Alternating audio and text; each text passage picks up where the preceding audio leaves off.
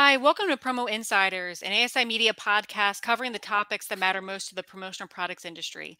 I'm executive editor Sarah Lavandusky, and today I'm joined by Richard Montañez, the keynote speaker at the virtual ASI Power Summit next month.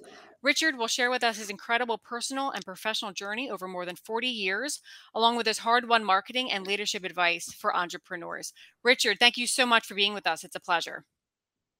Oh, it's my pleasure. I'm excited to be here with you and looking forward to the one coming up. So thank you again. Of course. So I wanted to start with, let's start at the beginning. You worked your way up from janitorial services at Frito-Lay to the position of Vice President of Multicultural Sales and Marketing at PepsiCo North America. That is, of course, an incredible achievement. And it's also being made into a soon-to-be released film directed by Eva Longoria, which is huge. So during your more than 40 years in business, you were key in creating new products such as Flamin' Hot Cheetos. That's the biggest one. Can you tell us about that journey and how you managed the product innovation process along the way? Yeah, well, starting off as a janitor, and then if you follow my career and even go further in my background, I never had a formal education. I quit school at a very young age, so I struggled with reading and writing. But I had a great father and a great grandfather who gave me their advice, not so much business advice, but just advice as a human being and a man. I always taught me treat everybody with respect. If you're going to work, be the best worker. Don't complain. And so I did those things when I started. And before I ever, what people don't know about me is before I ever created any product that made millions, literally billions for the company, some of the first things I did is I saved millions for the company. I created some programs that, because I started in operations, running a product, running the plant, and I learned everything there is to know about making a chip, whether it was a potato chip, a Dorito, a Cheeto, a Frito. I learned everything, and I got that from and this is good advice for young people starting now. I got that. See, I grew up during the old school type of leaders and managers that were pretty rough, good and bad. But I remember an old school vice president. He saw that I had good work ethics, and he told me, because the one thing you're going to need to be successful is you got to have technical competence of your product. And I thought, what do you mean by it? Because you need to know everything there is. And I took that advice and I learned everything there was. So when it came to developing new products and marketing them, I was separated from my colleagues and my peers, because most marketers, and I don't mean all of them, but most marketers, they have, let's just market. Here's a good idea. A new product development or a marketer will say, let's make a chip this big, and put it in a bag this small, which is impossible. So the guys in operations will say, that'll never happen. So I never had to experience that because I knew what it would take in operations. So it was a big plus. So I always tell people, marketers, learn the operating side of the business so that you know what you're talking about. And then when you do want to create a new product or a new strategy, you won't be fooled by the so-called experts saying that we can't do it. So when I would go and introduce a new product and somebody said, we can't do it, I said, yeah, let me show you how. So, that was part of my experience. Remember that I saved millions in operations. You don't make money, you save money. In sales, you make money. So I was saving hundreds of millions of dollars and, making a name for myself. So, that was the first thing. So that when I went into and created, my first product, of course, I was a rookie. And it was, the truth was my presentation was probably at the best 6th grade level, but I was very fortunate that I had a couple of leaders who believed in it, and I was able to, communicate, what I was trying to accomplish. That's why I say, people say, marketers have good imagination, which is true, but the great marketers can see the imagination of others, and that's what separates you. When somebody comes to you with an idea, can you see what they're seeing? And again, growing up in operations, starting off as a rookie, I remember, at a big meeting, I didn't know what you're supposed to, do or say, but I remember one of the marketing executives said, well, I don't like that idea. And I said, with all due respect, sir, it doesn't matter if you like it. It's not for you. You're not the one that should be answering that question. This product is designed for, and it opened up a whole new world. That's why I'm saying, before I made products, I was changing the game within my own company. Another good example, and this is for the R&D folks, is I was changing the texture of Doritos and Fritos. I was saying, well, they need to be this way and they need to be that way. And a scientist told me once in a meeting in front of everybody, said, you're ruining the quality. That's not good quality. And I said this, the quality at, whose tongue? Because what you say, throw away, I say, put in a bag and I can sell it.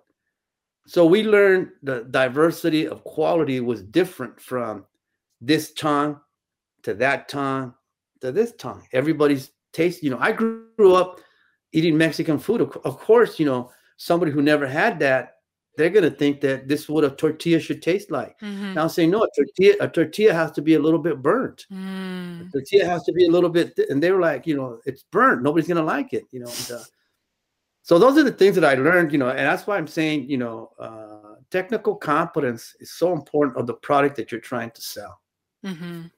Yeah, that's fascinating. Yeah. And so I know recently you experienced what could have become a real PR crisis when your history with product development was called into question. So I'm wondering what your professional advice is for deftly handling a situation that could negatively impact your individual brand and reputation, as well as a company's image at the end of the day. Well, when that happened, that was incredibly crazy, to say the least. It was just unbelievable. I don't know if it was, somebody trying to cancel me or what. I really still don't know the details, but I know what sustained me. And what sustained me is what I used to teach my executives, the people that worked for me or the people that I'd mentored. I'd always say, build a hedge of protection around you with the community. Let the community know who you are. Let the community see the things that you're doing. And sometimes we're taught, hey, don't boast or don't brag, but I don't consider it boasting and bragging. And, that's what helped me as my personal brand is I had congressmen, senators, famous people from Hollywood calling PepsiCo, advocates saying, hey, this is our guy. You have no idea what he has done, and I think that pretty much put an end to it. And but it was interesting, but I realize now that you can't wait till you have a crisis to do good things. Do good things today for the community and your brand. Protect yourself today because it's going to come sometime unexpectedly, as it did in my life. And I was able to survive this because of my past, of all the stuff that I had done, within the community. My community knew my brand. My community knew the brand of Hot Cheetos. So whatever, and this is what I see sometimes, today, I counsel and I mentor some of the top companies in the world, some of the top CEOs. And I won't mention their names because it's not polite. But I coach them, you have to protect your brand today by, serving the community, and not just by writing a check. It's beyond a check. Years ago, when I was a young man starting off, I remember one of my CEOs said, I need you to go out and own the Latino community. And I need you to capture the Latino community, was his exact words. And I remember I thought for a moment, you can't capture the Latino community, but you can become a part of it. That's the difference. Somebody said, we're going to go capture the African-American community. We're going to go capture the Asian community. No, you're not. But you can be a part of it where they recognize you and they invite you in. So I've always taken my marketing approach completely different than, most marketers who wanted to put a $1 million, program together. I always made sure that am I servicing my community? Because, they are my customers. They're the people that, making my brand what it is today. Am I meeting their needs? And I've always done that, and I would go out myself and meet with leaders of the community. I wouldn't send anybody out. I would go out there. If they invited me to lunch, I would show up. I try to sponsor as much as I could. And the other things that I would also do with these these advocates is I would help them with their marketing. Mm-hmm. So I would use my gifts and talents to help build their business. So that's why we had such a great relationship. They came out on my behalf. I didn't ask anybody to. I didn't ask one person to make a phone call. Yeah. I didn't want to ask one person to write an article. But they all came out. I was overwhelmingly blessed with such love from my community and those that had served. The African American community came out, Asian community, my own. So I tell, I've been saying this, start today. Don't wait till you have a problem to call a PR company. Yeah. If you do things right, you probably won't have to call a PR company. Mm-hmm. Yeah, that's beautiful. And along those same lines, I wanted to ask you about your time and your experience with multicultural markets. You retired 2 years ago as vice president of multicultural sales and marketing for PepsiCo North America. And, and you touched on it, but if we could go a little deeper, what would you say is key to developing product for those markets, for multicultural markets, as well as the importance of leading a diverse team to do just that? Well, that was probably I've had many roles in my 42-year career. Many roles. I've been in marketing, sales, operations. I've been in government affairs. I've actually been in HR. But the multicultural was my favorite role, but it was also my most difficult role.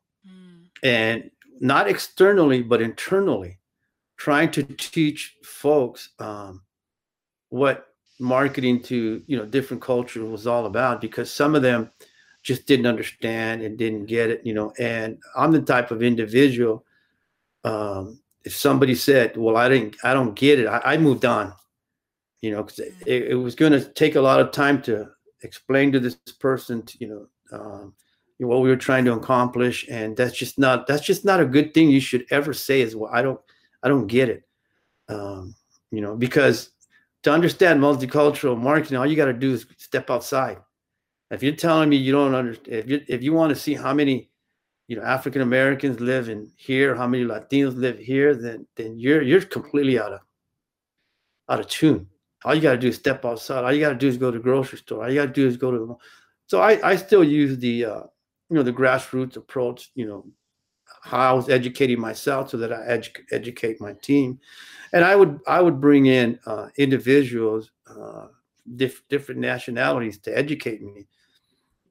Years ago we were working on some flavors for the Asian market.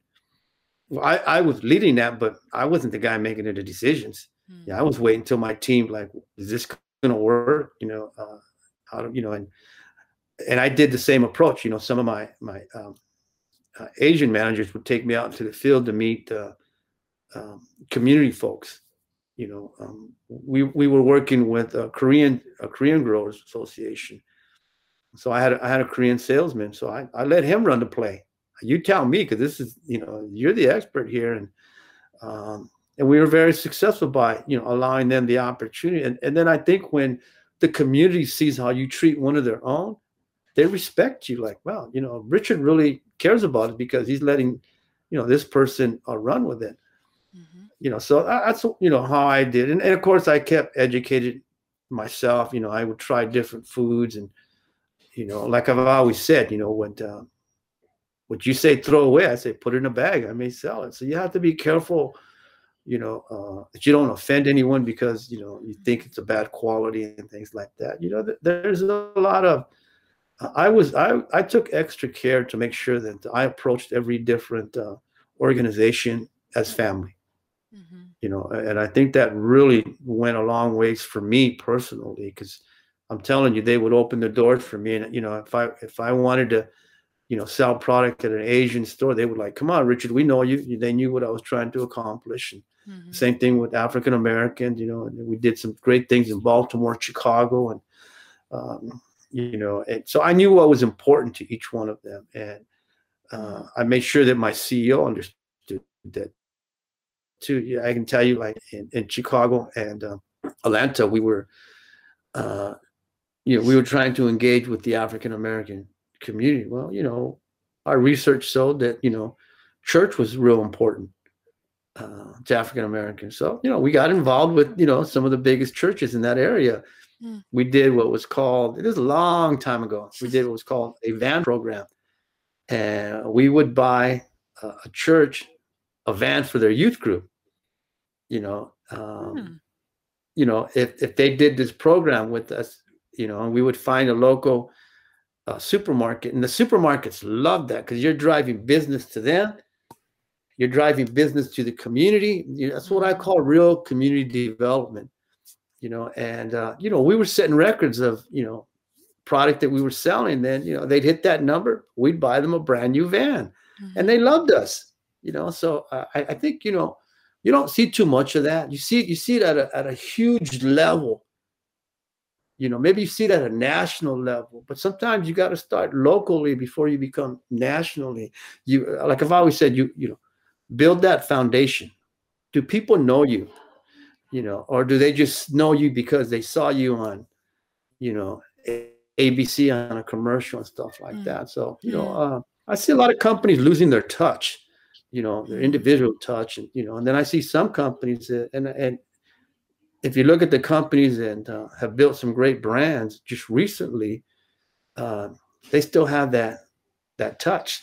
I won't mention their names because there's some of them are competitors, but I'm seeing like, what, they're using my strategy there because their brand was, $5 million product. Today it's $50 million. Tomorrow it's going to be 500 million, by using that small approach. Yeah, it sounds like you have to be you have to be a people person. You have to be curious. You have to be resourceful and innovative. And I think at the end of the day, you really have to be humble, to work with in that field, and especially multicultural markets. You have to know that you as one person don't have the answers for everybody. So you bring on people that do have the answers, whatever that kind of takes, and being humble and giving them empowering them to inform you of what it should look like. I think that's very interesting. And I don't know that that's very common, the humility, right? I don't, That's I don't think beautiful. so because you're right about the humble part. Because in marketing, not to disrespect anyone, but the truth is the truth. Sometimes they could be some of the most arrogant people out there. Because they've never worked in a plant. Yep. They never stepped inside of a store, which is unbelievable. Right. They never went into. I would do what we call market tours. I was out in the stores every other day. Yeah. Checking out what my competition is doing and talking to store owners. Are my people treating you good? What is missing? Things like that. So you're right about being humble. I know, like I led multicultural marketing. I actually started the first Hispanic marketing team 30 years ago for Frito-Lay. Oh, wow. And then then my CEO asked me to do the same thing for Pepsi. And when I went from Frito-Lay to Pepsi to PepsiCo. All the same company, but things are just done differently. But I remember when I went to the Pepsi side of the business to do multicultural, that was my most difficult job because the Pepsi marketers were saying, "Hey, we're Pepsi marketing. There's nobody better than us." And I would say, "Time out, time out." In some of the stores, you're the third player. You're not even number two. Coke's still kicking your butt all over the place. So it was a rude awakening. You have to reevaluate yourself. Are you really as good as you think you are? You got to stop looking in the mirror and, saying how, good looking you are when, what, you're, like I said, in some cases, Pepsi was the third player in the market, and so it was a rude awakening. It was a very difficult process, but, we began to, teach them and make some changes. And, now they have a Hispanic business team, that's I haven't heard anything, but I know that's where it came from. Yeah. So Well you're right. said. Humble. Yeah, I think so. I think that's, and yeah, it's key to all of this and success in all of this.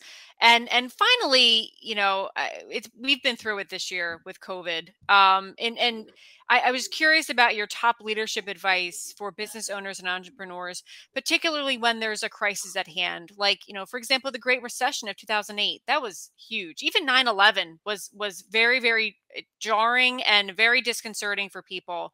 And we didn't know what was going to happen next. And now we have COVID and we're still dealing with that. What are some of your hard won business lessons, entrepreneurship lessons for managing a team in a crisis situation? Well, I've considered myself, and this is going to be a little bit different, but I considered myself to be prophetic. And some people say, well, what are you? I say this, I'm a corporate prophet that knows how to deliver corporate profits. So I'm not like everybody else. So I spent an awful lot of time analyzing what was coming. I was always ready for the unexpected. That's the way my whole life has been. Always been prepared. I saw, every crash that was coming, and I would warn my CEOs, there's a crash coming. How do you know? I said, well, just look at all this data. And if you don't need any, somebody on the news channel to tell you, you just know the market, the value of the dollar, you study, you prepare yourself. It's not going to come easy. I did a lot of work, and like I said, I called my CEO one time and said, hey, market's going to crash, the housing market's going to crash. And, before it was popular, and I have notes that I wrote down, and I have dates, so I was very, very prophetic. And again, I would just study the Times, read the paper, look outside and struggle and see it. So I would prepare, for whatever I saw was coming. I knew something was coming. I didn't know it was going to be COVID, but I knew some type of pandemic was coming. I just knew it, just reading the paper and things like that. And, so I started, warning people, start saving, you can't start saving, when you're in a crisis, you prepare for the crisis, so that, and I think that's what happened to, a lot of companies that went under, is they were living paycheck to paycheck. I'm talking big companies now, not the small ones. The small ones, that's a different story. But it's disappointing that some of these multi-billion-dollar companies had to go to the government for money. When it's like, wait a minute, where's your everyone knows for a company you should have 6 months worth of cushion to support you, and a lot of people didn't have that. Now the small businessman or the independent, that's a different story. That's a daily struggle. Some can do that, some can, and I know that there was help, government help for those, which I agreed with. Like, yeah, they deserve it, because they they're the front line. They're people say, Small Business Association, and I always say there's nothing small about small business. They are the backbone of this country. I believe in the independent, business owners. So, always be prepared for the unexpected, whatever that may be. Always have, save as much as you possibly can for that time that you might not be able to, move as fast as you can, and of course, with COVID, I was telling everybody, follow CDC rules, to the best of your ability, and, I felt terrible for some of the businesses that were closing down, especially the restaurants, and it hurt the beverage business. I think Pepsi struggled, but there was a good plan to walk through that struggle. But I know, Coke didn't tell me, but it's pretty obvious. If the restaurants aren't closed, you're not moving any any drinks and things like that. So be prepared for the unexpected. If you have a business, that means, be prepared financially. Save as much as you possibly can. Yeah. You don't want to get caught flat-footed. That's right. And too many this time around did, because they, like you said, it's just being able to read the signs of the market. COVID is its own, I would say its own phenomenon, but even then, like you said, there were signs that something was brewing. But yeah, just watching the market and seeing when things could crash, and just having a contingency plan and saving. Yeah.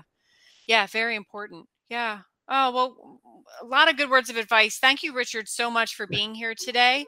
And again, Richard Montañez is the keynote speaker during our upcoming Virtual Power Summit on October 13th and 14th. Registration is now open at asicentral.com/events. And on behalf of the entire ASI team, thanks for listening, and we look forward to welcoming you to the Virtual Power Summit. And Richard, thanks again. We appreciate it. My pleasure. I'll see you then. Thank you. All right. Bye-bye.